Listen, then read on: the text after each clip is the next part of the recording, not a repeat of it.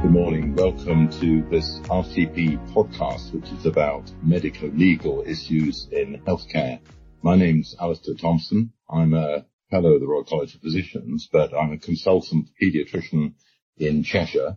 I'm also an associate postgraduate dean for health education England North West, and I've got a long-standing role and interest in medical education. In addition to that, I do some expert medico-legal work in general paediatric litigation and claims. And I'm talking today to Jenny Tetlow. Jenny, would you like to speak about yourself?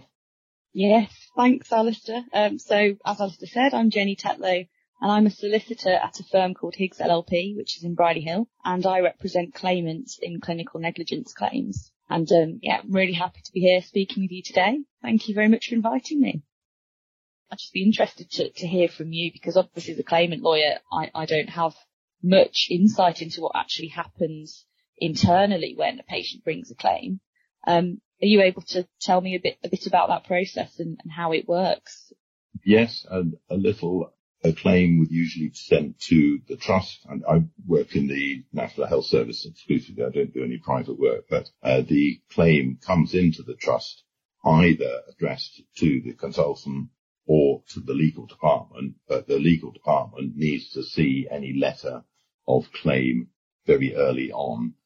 Before a letter of claim arrives, there may have been investigations already. For example, any baby who has an episode of perinatal hypoxia now has an automatic investigation. There's a process that goes on immediately after the baby's birth for the what has happened to be looked at by experts. So there may already be material relating to the subject of a claim available to the trust, and that can be married up with the claim in the legal department. The letter of claim will then be discussed with the consultant. There will be an investigation as to how the letter of claim bears on the case. And if it's acknowledged that there's been poor care, then the legal team may advise that the claim needs to be settled quickly. But usually, especially if the claim is of any significant value, the trust is going to take legal advice and notify to NHS a resolution, and there'll be a bigger investigation. Yeah. I mean, I think it's obviously something that junior doctors in particular, well, I suppose all doctors worry about, as you acknowledged at the start of our chat. But as a clinician who has experience in obviously doing clinical work and also practicing in medico-legal work, have you got any advice for doctors who do find themselves involved in a complaint? Well, I think that the first thing is to take a deep breath, count to 10, and not feel that the sky is falling in. When people receive these letters of claim, the immediate response is to feel that they themselves are responsible personally and not view things. I think people can be very, very upset by the suggestion that things have not gone well, both for themselves and primarily for the patients. I feel that poor outcomes for patients are not what we're in medicine for. We're all trying to do our best.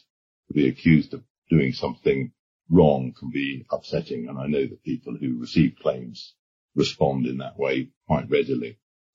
But the next thing to do is to have a discussion with the legal department and look at the medical records. Medical records are going to be absolutely essential as the foundation of finding out what has actually happened. Many complaints come in sometime after the event, but litigation may arise years after the incident, and the personnel involved, if they're still in the NHS, may have forgotten the details of the case and have to rely on their records. They may not recall any aspect of the case at all, so their records and the records of the other people who've been involved will be absolutely crucial. Now, we spend a lot of time telling doctors to keep good records, but there are some implications of that. Do doctors write their own records, or do they get the records made for them on, say, a ward round? I know that's the habit of many people, including some of my immediate colleagues. I personally write my own records to the surprise of some of our junior staff, but if people are ever writing records for me, then I would want to make sure that what they have written down would be what I have written down, with no omissions or additions or inaccuracies. And I'm not sure that the doctors who don't write their own records always do that. Notes that we make obviously should be contemporaneous and dated, and often it'd be good if there's a dynamic situation for the notes to be timed as well. I think we're always good at doing that. Yes. And then I think thirdly, do we write down what our differential diagnoses are, what our clinical reasoning has been? I find when I look at cases as an expert, I can infer what the clinical reasoning has been by looking at the history and the examination findings, and then looking at the investigations that have been ordered. I can infer that somebody's investigating for, say, sepsis and doing cultures and doing blood counts and CRPs. And there may be other investigations that tell me that they have thought of other aspects of the diagnosis as well. But that may not be written down in a differential diagnosis, and it may not be written down as clinical reasoning. And you're nodding your head. I'm sure that you've found that as well. Yeah, no, absolutely. I think definitely if you can justify why you're doing what you're doing, it's almost, what you want to see is almost that thought process of the doctor who's reviewing somebody. And as you said, if you're writing notes contemporaneously, they're detailed, you can see why they've done certain things. I think it makes all the difference, and it's a lot more, it's a lot easier to then, justify why you've done what you've done. Otherwise, you've got lawyers like us reading between the lines, and that's, not always going to be the best approach to take. But I think for me, certainly, from my experience and what I think after these claims are settled, surely learning has got to be passed down to the right people, because otherwise there's every chance that the same mistakes will happen again and again. Is that something that happens in your experience? Is learning fed back as, an exercise at the end of a claim? I think that's a very interesting question, because we often do talk about patients that have had the occasions cause us to think, or from which we have learned, and share that with junior staff. So we have meetings where there are some departments that have M&M meetings, morbidity and mortality meetings, where cases of near misses or cases of patients who died are discussed in detail. Our paediatric department and our obstetric department join together to look at perinatal mortality, and we discuss every stillbirth and every perinatal death in detail. And that tends to be near to the time that the events have happened. Of course, you may get other events arising out of those, like root cause analyses, inquests, complaints, and one would like to feed those back as well into those kinds of meetings. But as for litigation, sometimes it's so long afterwards that people may not feed that back to the team who was involved at the time.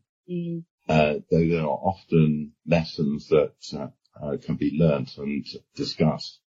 When I do medico-legal cases that have some important learning points, I sometimes bring those back to my department and talk about them suitably anonymized with the learning points from them. And they will often be from cases elsewhere. I wouldn't do medico-legal work that had any bearing on care in my own region, for example. That might create a conflict of interest or a perceived conflict of interest. But I could bring that case back after it's concluded with its learning points. And even though it's a case from elsewhere, it may be useful. Of course, medical royal colleges sometimes have seminars or meetings where they discuss the implications of care and its bearing on medico-legal matters. Certainly my own college, the Royal College of Paediatrics and Child Health, which I'm a fellow as well, has meetings like that where we discuss medico-legal matters. So yes, I think it is important to bring these lessons back. And I think that it's useful to have discussions and also discuss in advance how people can make sure that they don't do things that may give rise to complaints or to litigation.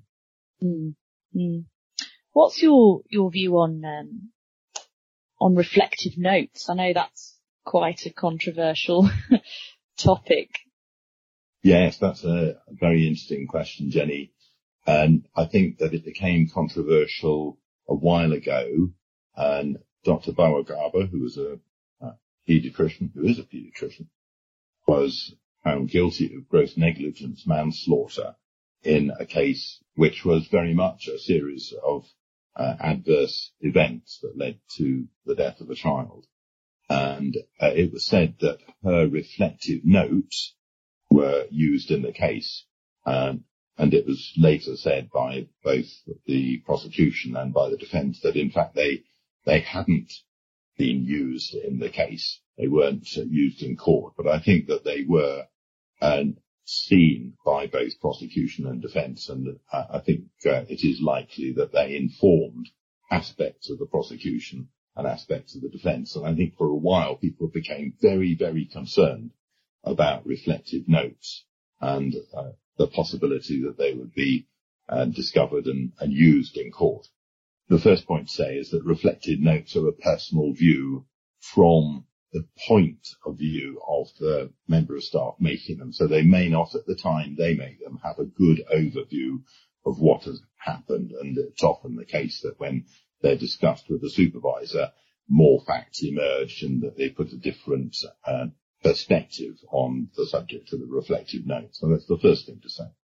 But I think also that if reflective notes are made properly, they shouldn't lead to concern.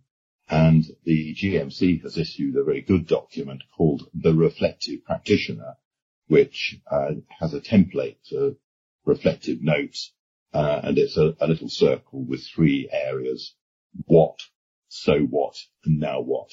And the what bit of it should contain three anonymized sentences to set the scene. And the so what bit is what can be learned. And the now what is what I would do if I met the same situation again, and then going round to the what I did when I met the same situation and continuously round.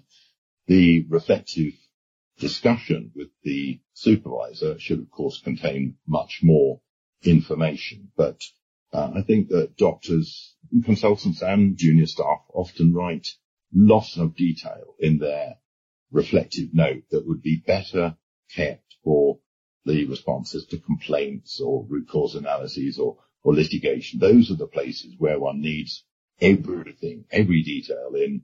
And I still do see in reflective notes details of the blood gases and what the CRP level was and this kind of thing that should not be there at all. Reflective notes should be completely different to the response to anything more official. It's interesting. And I think that the other thing, just harking back a little bit to breach of duty, the other thing that is an interesting thought is that the Bolitho test requiring us to have a logical basis to our reasoning is not always the case in medicine. There are so many parts of medical care that have been overturned by more recent research, and there's a lot of care that is based on traditional approach rather than evidence-based approach even now.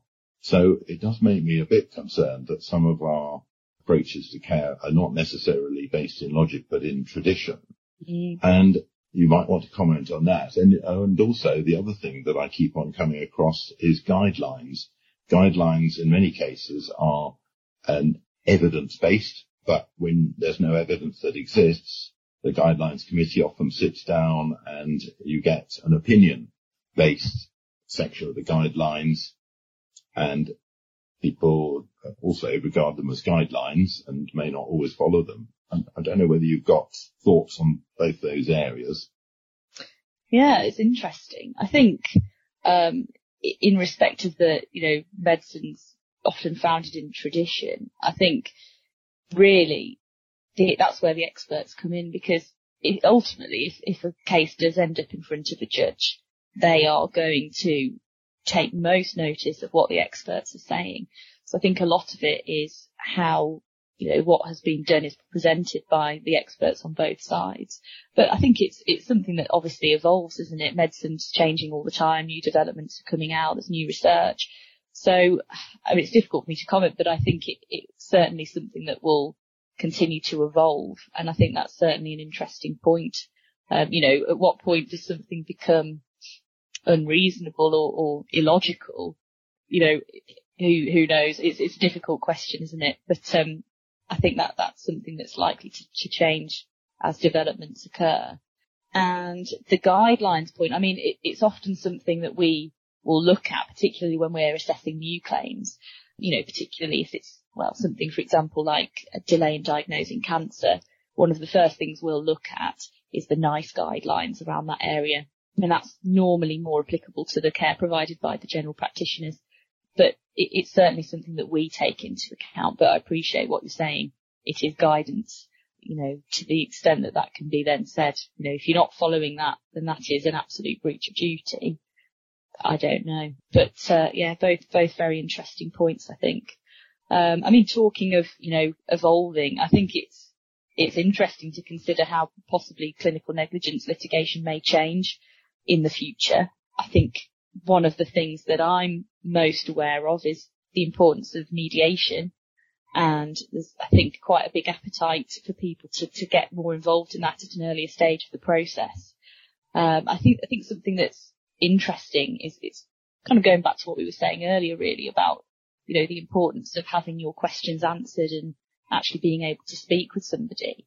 But the process of having a doctor who's potentially harmed somebody or, made a mistake, and that person, the patient, in the room together, I think will really help to humanise the process. And, it just really cements the importance of the apology.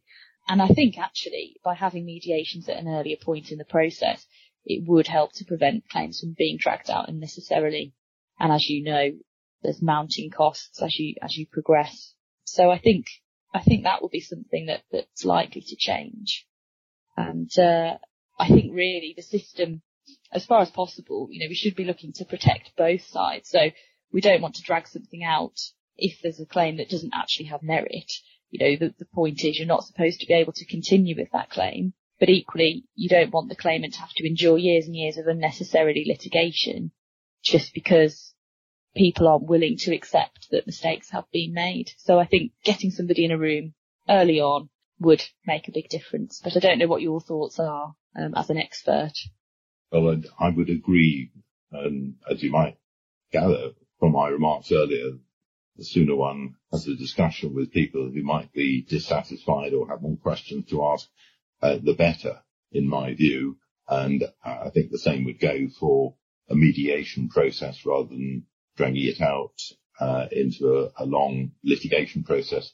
You mentioned the 3-year time limit to bring claims. Of course, in paediatrics, the 3-year time limit only starts when the child reaches the age of majority, 18, and it never starts at all if the child does not have capacity. And so many of the high value claims are about, as you say, perinatal events, and the child may never develop capacity. So the claim could be brought many years later. And I have seen claims brought many years later. And it's difficult then to remember what the guidelines were, what the practice was in the era from which the claim arose, the event that happened. And have people kept records of how practice was different in those days, because practice has certainly moved on. And I've got a row of medical textbooks on the shelf behind me from the different eras that I can refer to and look and see how the textbook showed that things were different. But of course that may not reflect the more recent development of guidelines in all aspects. A textbook is very different to guidelines, and people may not keep copies of guidelines from past eras. They would have offices jammed with paper if they did. I do think that that you're raising a good point about trying to avoid litigation as far as possible.